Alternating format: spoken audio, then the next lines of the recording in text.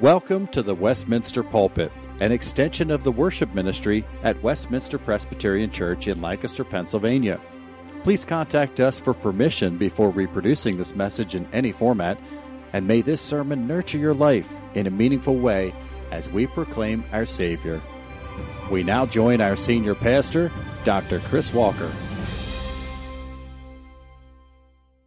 We turn to the Word of God tonight, and I would invite you to turn to Colossians chapter 3. As we prepare to come before the table of the Lord, we look to His Word, and if you've been with us on Sunday evenings, you know that we've been working through this letter to the church at Colossae. And tonight, we're continuing on in the argument that Paul has been making, a theological argument, that when we put our faith in Jesus Christ, we are united to Christ by the power and presence of the Holy Spirit with us, and that this union with Jesus Christ through faith is the central fact of our salvation. Last week, if you were with us, you know that we saw that if you've been united to or joined to or hidden in Christ, that means that what is true of Him becomes true of us. He died, and so we died to our old self that followed the desires of the flesh and the pattern of this world. And He has been raised, and we have been raised with Him to new life by the power and presence of the Holy Spirit in us. And so now our focus, our desire, our hope is to be with Christ in heaven, not here on earth, since we have died and been raised with Him. That was the theological foundation that Paul laid last week, and tonight we're going to turn to consider what this death and resurrection in Christ, with Christ, means for how we live. So if you have your Bibles open, we want to read tonight verses 5 through 11. Read with me from God's Word. Put to death, therefore, what is earthly in you: sexual immorality, impurity, passion, evil desire, and covetousness, which is idolatry. On account of these, the wrath of God is coming. In these you too once walked when you were living in them. But now you must put them all away: anger, wrath, malice, slander, and obscene talk from your mouth. Do not lie to one another, seeing that you have put off the old self with its practices, and have put on the new self, which is being renewed in knowledge after the image of its Creator. Here there is not Greek and Jew, circumcised and uncircumcised, barbarian, Scythian, slave, free, but Christ is all and in all. Father, and we thank You for Your Word. And we ask that Your Spirit would work in us through Your Word to make us more like Christ. And we pray it in His name. Amen. Author Drew Dyke wrote about attending a Christian youth conference a number of years ago. He summed up the message from the speaker at that youth conference this way: being a Christian isn't hard. You won't lose your friends. You won't be unpopular at school. Nothing will change at all. Your life will really be the same, just better. Now, Drew was horrified when he heard that message from that speaker, and he looked around to see if the teenagers were horrified, but he said they weren't horrified at all. In fact, they weren't even listening. They were flicking Doritos at each other. But he concluded, and why should they pay attention? Who cares about something that involves no risk, no sacrifice, and changes nothing at all? Now, I don't know who the speaker was at that conference, but if I did, I would like to ask them to read, among other things, Colossians chapter 3, where Paul argues that coming to Christ changes things quite dramatically. In fact, I first read about Drew's experience from another teenager named Jaquel. At age 19, Jaquel wrote this: "When God saved me, my life would never be the same. Once lost, now I'm found. Once a slave to sin, now I'm a child of God. Once living for the world, now I live for a better eternal kingdom. Everything about my old life has lost its charm. Make no mistake, Jesus changes everything. Now that's more like what we read in Colossians chapter 3. Specifically, as we come to Colossians 3, Paul argues that if you have been united to Christ, you cannot live the way you used to live. Paul uses changing clothes imagery in this passage. And you know what that is like when you change circumstances. When something changes, you need to change your outfit. You recently went to the gym and worked out, and then I came home and was going on a date with my wife. And in order to make that happen kindly and to her, I needed to put off one outfit and put on another one and shower in between. Paul argues that this image of putting off one set of clothes and putting on a new set of clothes applies to our lives. Because we died with Christ and were raised with Christ, we are to put off the old outfit, the old man with its practices, and we are to put on the new self with its practices. Now, everything that Paul says here is resting on the theological foundation of our union with Christ that we talked about last week. So we have to make sure we keep verses 1 through 4 in mind as we look at these verses. But I want to break this passage into two parts. First, verses 5 through 9, where Paul focuses on putting off our old man. And then we'll look briefly at verses 10 and 11, where he talks about putting on the new self. But let's start in verses 5 through 9, where Paul talks about putting off our old man. In these verses, I want us to see both Paul's theological reasoning and his practical exhortation. There's a theological reasoning and a practical exhortation. Paul's theological reasoning is based on a particular understanding of our lives. And in Paul's theology, there is a certain identity or commitment at the core of who we are in our hearts.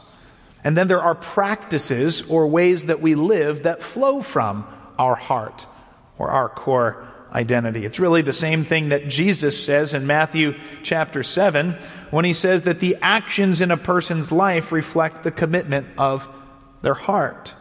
The root of who we are, whether in Christ or in the flesh, will lead to fruit of how we live, whether living out of our union with Christ or living out of our fleshliness. And Paul has already argued that when we turn to Christ in faith, that core identity, who we are at the very core of ourselves, our very self, changes. A death happens and a new creation happens. A heart of stone is removed and a heart of flesh, or a living heart, is put in. And that change in who we are ought to lead to a change in how we live. If you read down through verses 5 through 9, you can see Paul's logic unfold. He begins in verse 5 by urging the Colossians to put to death what is earthly in them. As he lists some of those behaviors, which we'll talk about in a minute, he then acknowledges in verse 7 that they once walked in all of these sinful ways. But they did that when they were living in them. And if you look at verse 7 for a second there, note that to walk in sinful ways and to live in sin is not redundant. The two halves of verse 7 there are not just repeating the same thing. Rather, it's referring again to root and fruit. Their identity, the core of their life, was rooted in this world, in sin, among the sons of disobedience.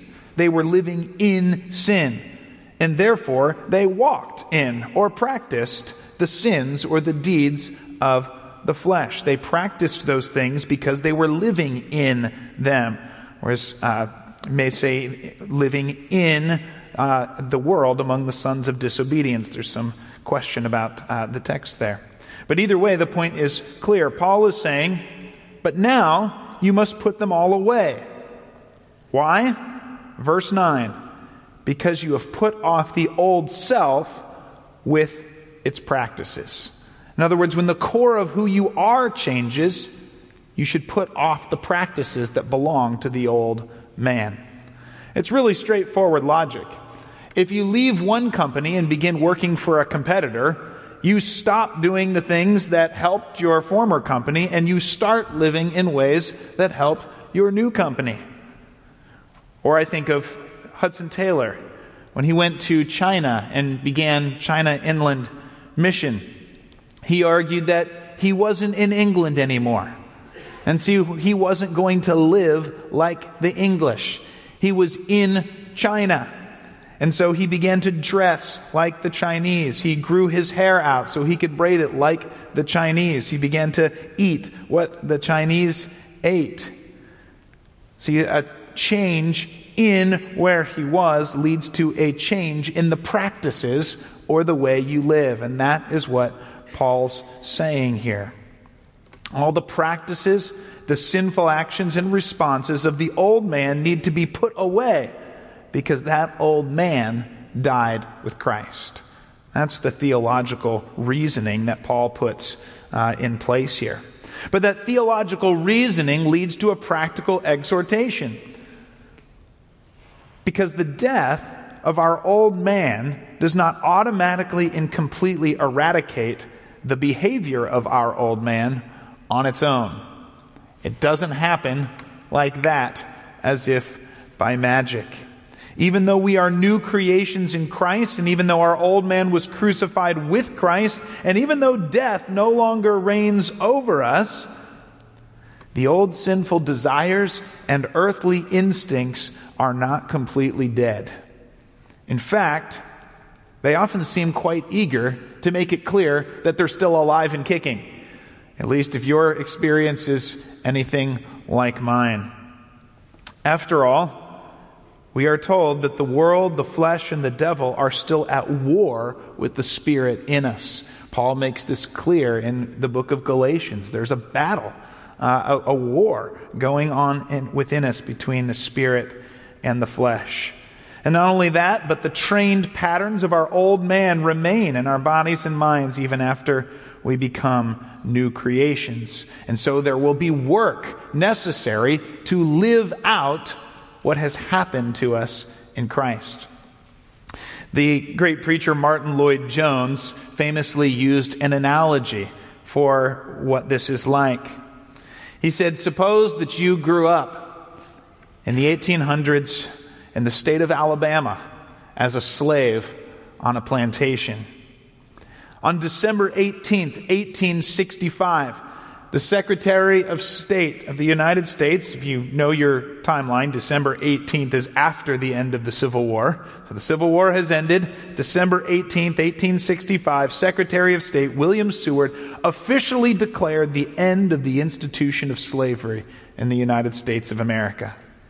Then, officially and definitively, legally and reality, you are not a slave anymore. You are free. But you've spent your whole life as a slave. You've grown up as a slave. Does that mean that you and everyone around you is immediately going to act as if you are a free person? And the answer is no. Your former master may continue to treat you like a slave and try to exert his influence over you. You yourself may feel inclined to continue to behave like a slave and to act like you have for your entire life. And so it will take a proactive, determined effort to remind yourself and to tell your former master, no, I am not a slave anymore. I am going to refuse to live the way I used to live. And I am instead going to live according to my new identity as a free person. Martin Lloyd-Jones said that is a little bit what it's like for us as a Christian when we are united to Christ and our old man has died and we are united with Christ in his resurrection.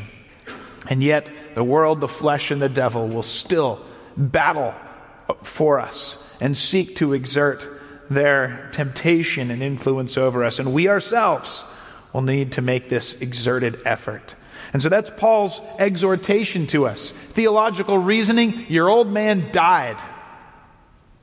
practical exhortation. So now you must put to death anything in you that still smacks of this earth. Our union with Christ ought to lead to an active and determined effort to kill any old man practices that still remain. But you notice, Paul takes this seriously. Paul doesn't just say, all right, Christian, you should stop sinning now because it's inconsistent with who you are. No, he puts it much more strongly than that. You see verse 6? He tells us, put to death what is earthly in you. Why? Verse 6, because on account of these things, the wrath of God is coming. Now the point is not that a Christian can never sin again or he's lost. The point is, it is very possible for us to at some point in our life say, sure, I will believe in Jesus. Maybe we keep coming to church. Maybe we've signed a decision card. But if we continue to make sin the choice, the pattern, the practice of our lives, if sin continues to be the thing that defines us, we need to hear Paul's warning. On account of these things, the wrath of God is coming. It's really the same exact point that the author of Hebrews makes in Hebrews chapter 10, verse 26.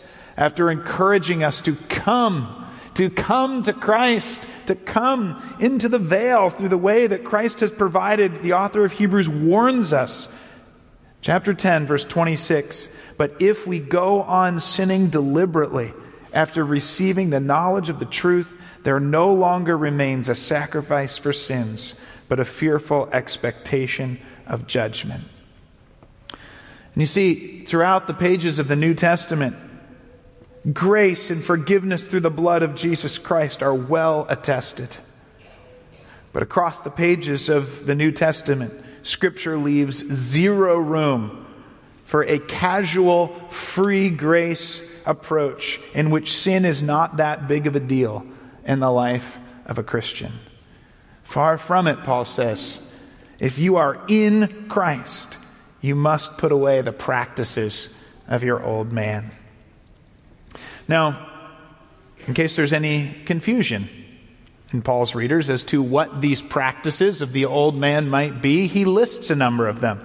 And this isn't meant to be an exhaustive list, but it is an example. It is a sample of these old man practices. You see in verse 5, he lists sexual immorality, impurity, passion, evil desire, and covetousness, which is idolatry.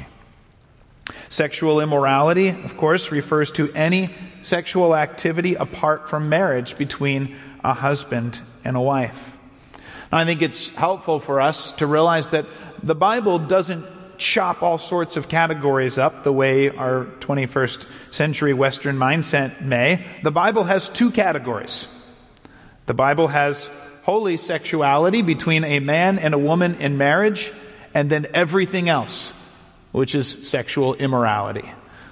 And we could take that, and the Bible gives us a number of examples of that sexual immorality: adultery, homosexuality, and sex outside of marriage. There are different examples, but sexual immorality is the blanket that covers all sexual sin outside a man and a woman within marriage. That's the category the Bible gives us. Impurity refers to anything that is unclean, unholy, or perverted from the limits and directions that God gives us and establishes in His Word. That could include anything from innuendos that are perverted from what God has given us to sick perversions of what God made holy and good. Paul then adds passion and evil desire, and these words are particularly important for us in the 21st century in the conversation that happens around us in the church, because this is a great example of how Scripture makes it clear that desiring and longing for something sinful is sin, in the same way that practicing sin is sin. Just as Jesus says adultery is sin and lusting after another man's wife is sin. The desire for adultery is sin, as is the action. And Paul says our passion, our desire towards something evil is sinful. as well as the act. I think this is a significant comment here, and it sure deepens the waters of our sinfulness, doesn't it? It really forces us back to realize how desperately we need the blood of Christ and the work of the Holy Spirit in us. Sinful practices, as well as the passions and desires for them, are sinful. Well, then Paul adds covetousness, which is idolatry. Now, this is one interesting move that Paul makes. If you think of idolatry in the Old Testament, you're probably thinking about idols. You're thinking of praying towards or giving honor to gods and goddesses other than the one true God. You're thinking of the nations of the Canaanites and those around them, and surely that is idolatry. But Paul now says that covetousness, coveting things that are not yours, that God has not given you, is idolatry. Obsessing over, pursuing, or declaring that something on this earth is what I need, rather than finding satisfaction and contentment in what God has given us and in God Himself, is idolatry. And to think about that this week, because I have to think that this is one of the strongest indictments on American culture here in the 21st century. There is just so much stuff all around us. I remember talking to someone who had traveled overseas for a fair while. It was a number of months. And they came back to America, and they said they could not walk in a Walmart without getting physically sick to their stomach, because the amount of stuff and advertisement and appeal of material things is so uniquely strong and all around us in America. And so we need to ask ourselves if we have adequately examined our hearts and reflected on this principle that coveting is a violation of the first commandment, an idolatry, something to put to death because we have died to our old man and what is earthly in us. This is a fascinating comment that I myself want to meditate further on. Well, then in verses 8 and 9, Paul gives us a second list: wrath, anger, malice, slander, and obscene talk, not lying to one another. And here again, we have a very familiar list of old man responses, most of them having to do with our tongues in a number of ways. Anger, wrath, malice, and slander kind of all work together. They refer to our instinct to attack others who have hurt us, or to punish those who have not treated us well, or maybe even not treated us as we want to be treated. These are ways which Romans 12 says we take upon ourselves the right of God. Vengeance, the treatment and the punishment of sin, is the Lord's responsibility and the Lord's right. And so we are not to act with anger, wrath, malice, and slander. Now I realize I'm treating in about 3 seconds here what Pastor Curitin gave a whole sermon on just a few weeks ago. So if you want to refer back to, well, what is righteous anger and how do we tell sinful anger from that, I'll refer you back to that sermon a few weeks ago rather than retreading that ground here tonight. Obscene talk would refer, obscene literally means off-scene, talk that should not be made publicly. It refers to profanities and it refers to filthy talk. In Ephesians chapter 5, Paul lists examples of obscene talk, including filthy talk, foolish talk, and crude joking. Those are the categories Paul gives us in Ephesians 5 for obscene talk. And then, of course, we get lying. Jesus said in John 8:44 that the devil is a liar and the father of lies. And if that's the case, no wonder lying and deceiving is so categorically of the earth or of the flesh and so contrary to our new man in Christ. One commentator concluded this. He said, whether it be deliberate untruth or the half-truth which conveys a wrong impression or the exaggeration which distorts the facts, all these savor of the old unregenerate nature rather than the new man. And all of these practices we are to put off if we are in Christ. So here we have verses 5 through 9, a theologically grounded, practical exhortation. You have died with Christ. Now put off the practices that flow from the old man. But if we turn to verses 10 and 11, go back to our changing clothes analogy. I trust you never put off one set of clothes without putting another set of clothes on. And Paul says, so it is with our union with Christ. We are to put off the old man with its practices, but then Paul adds, and we have put on the new self, which is being renewed in knowledge after the image of its creator. Now, in the next few weeks, in verses 12 through 17, we're going to see a lot of the practical examples of these new man practices. So tonight, we're really just getting into the theological comment, if you will, on this new man that we've put on. It's a new man, which Paul says is being renewed in knowledge after the image of its creator. To be renewed in knowledge implies a reset in what you know and what you believe to be true and how you think. On the one hand, it's a reorientation of your thinking from seeing the ways of earth as good and desirable to knowledge from God based on His Word that tells us that something different is good and true and right. So this knowledge comes from God's Word. We're being renewed in this new frame of thinking based on the Word of God. But on the other hand, this renewal also comes from knowing God Himself in Christ Jesus. If you think about knowing God, knowledge of God that comes in Christ, this is not just factual, it is relational. I think about the way that Jesus says in John 17:3, and this is eternal life, that you may know God and Jesus Christ, whom He sent.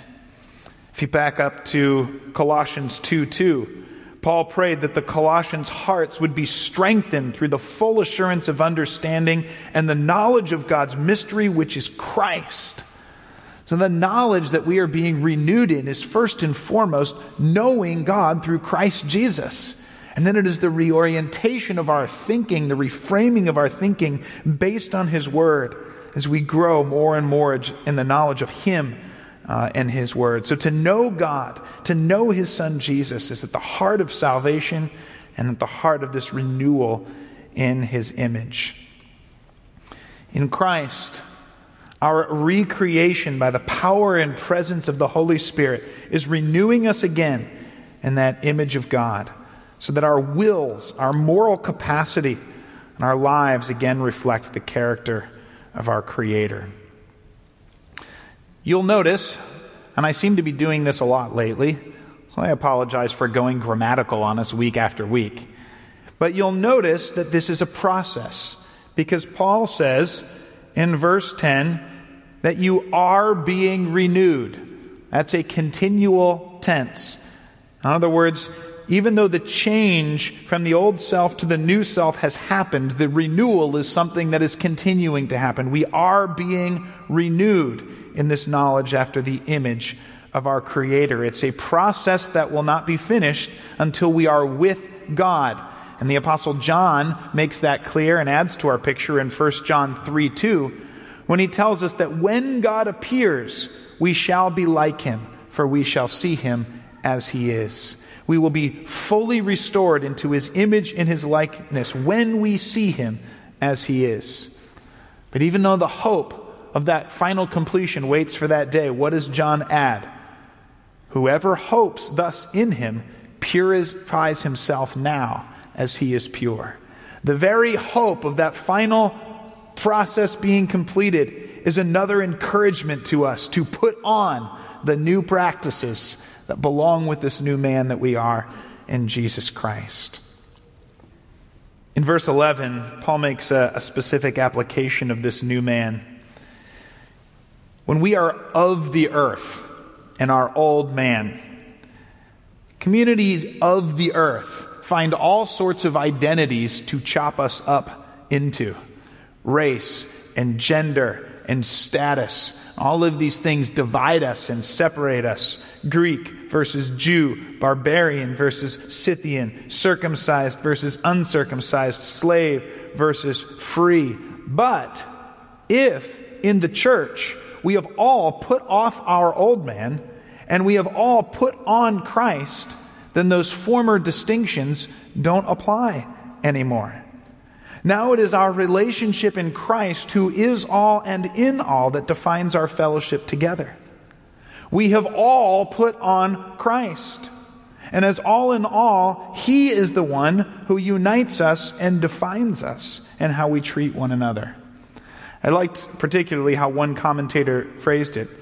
He said, Christ, as all in all, so dominates and defines all reality now that people and things find their significance entirely in how they relate to Him, not in how they stand relative to each other based on former distinctives.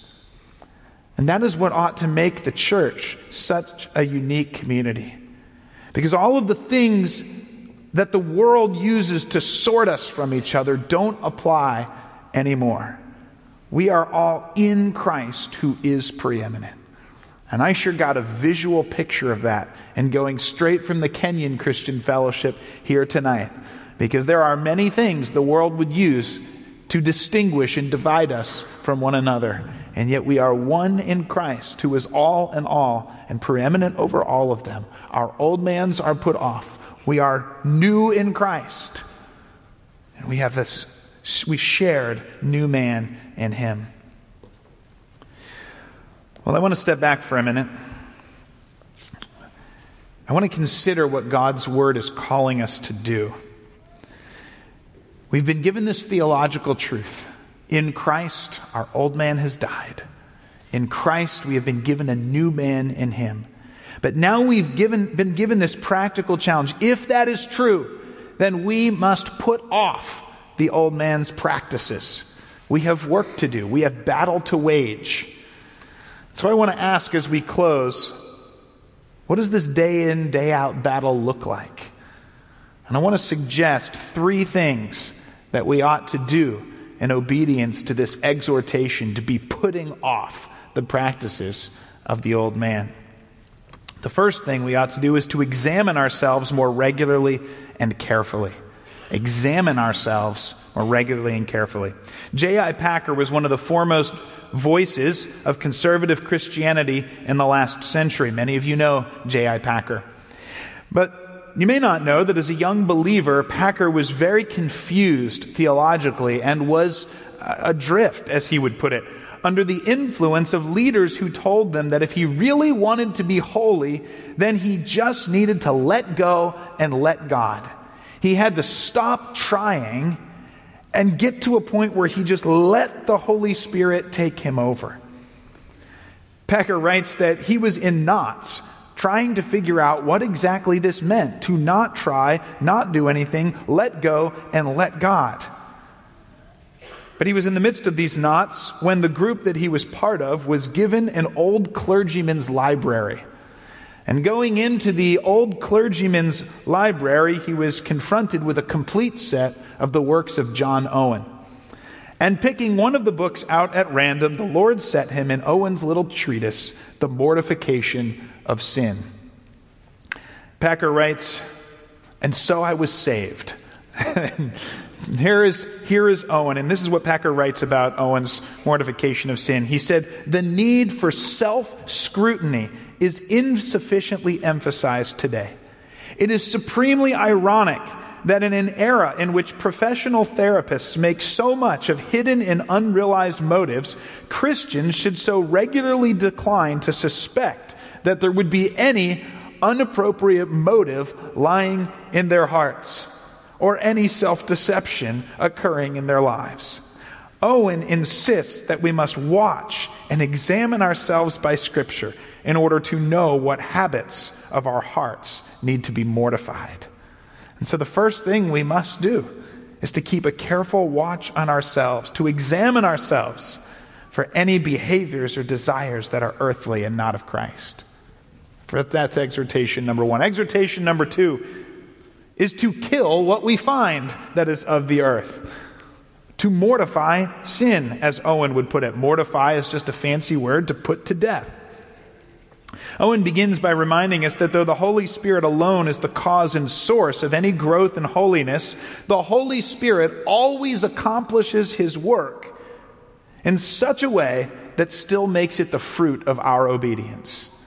See what Owen says? Growth in holiness is always and only the work of the Holy Spirit, but the Holy Spirit always accomplishes it in such a way that still makes it a fruit of our obedience and duty to mortify sin. It is all the Spirit's work, and yet the Spirit has chosen to use our hatred of sin, our longing for righteousness, and our effort to kill sin as the means by which He works it out in our lives. And so Owen so deftly summarizes Scripture's truth that it's not our effort that sanctifies us, and yet we are to pour out effort in our sanctification. Owen gives us a series of rules for mortifying sin. And I can't summarize all of Owen's work for you tonight, but I'd like to just read you Owen's rules or guidelines for mortifying sin. And perhaps you might just think about these and how it compares to our actions as a Christian. Here they are. You will never mortify sin unless you are a believer in Jesus Christ. You will never mortify sin without sincerity and diligence in your effort. True hatred of sin as sin and a sense of the love of Christ and the cross lie at the bottom of all true mortification of sin. Get a clear sense of the guilt of your sin, the danger of your sin, and the evil of your sin before you. Cultivate a vehement desire for deliverance. Avoid the occasions for sin. Vigorously oppose the first hints of sin. Don't let the first hints grow or hang around or grow stronger by consideration. Think often of your sinfulness and how easy it is for you to be lured into sin. Do not soften your conscience or find peace in the face of your sin until that peace is spoken by God in Jesus Christ in His work on the cross. And finally, consider the fullness and the greatness of Christ compared to your need, and consider the mercy and faithfulness of Christ to meet your need when you come to Him. Isn't that a great list of rules and guidelines for mortifying sin? What a great battle plan. I think the thought that struck me as I read this list and reviewed it this week was this. I take a fairly little amount of time to think about my sin, and a fairly little amount of time in quickly asking for forgiveness for my sin. And so the result is that often my weapons to kill sin are fairly small. And may we have the same longing to mortify sin that filled John Owen. So examine ourselves, mortify sin. Finally, dig deeper in your knowledge of Christ. Dane Ortland, in his book Deeper, argues that one common reason we fail to leave sin behind is because we have a very small view of Jesus. Ortland asks it this way. Have you reduced the Lord Jesus to a safe, containable, predictable Savior who pitches in and helps your otherwise smoothly running life? Have you treated what is spiritually nuclear as a AA battery to keep your life running? Might one reason we stall out in our growth in Christ be that we have unwittingly domesticated the expansive rule and authority of Jesus Christ over all things? Might we be lacking a true knowledge of Christ, an appropriate fear of, wonder at, trembling before the Lord Jesus, the real Jesus, who will one day silence the raging of the nations with a moment's whisper? If we have domesticated Jesus, a small view of Jesus, an insufficient knowledge of Jesus, is it any wonder that we lack in desire, zeal, and ability to kill sin and find strength and hope in our Savior? There's no doubt that this takes effort. This is a serious call. Kill sin.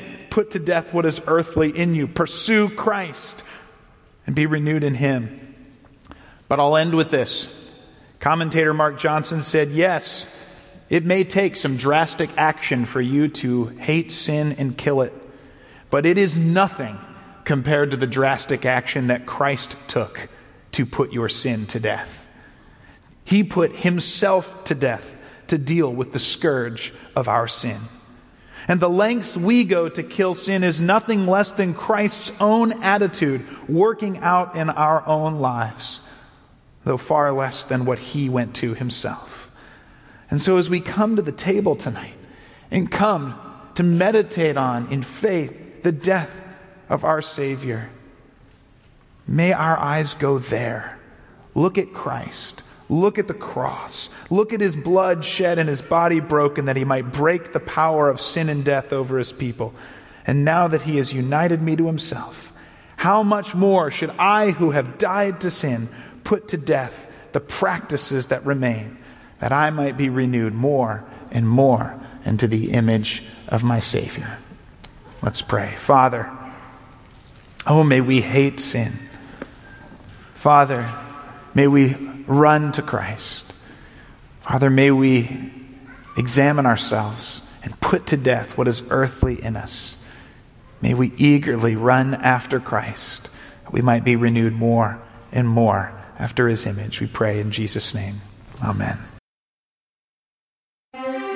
The Westminster Pulpit is courtesy of Westminster Presbyterian Church in Lancaster, Pennsylvania.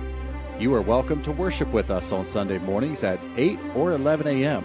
To learn more or have questions about the gift of salvation through Christ Jesus our Savior, contact us at westpca.com. Thank you, and may Christ be glorified through this ministry, the Westminster Pulpit.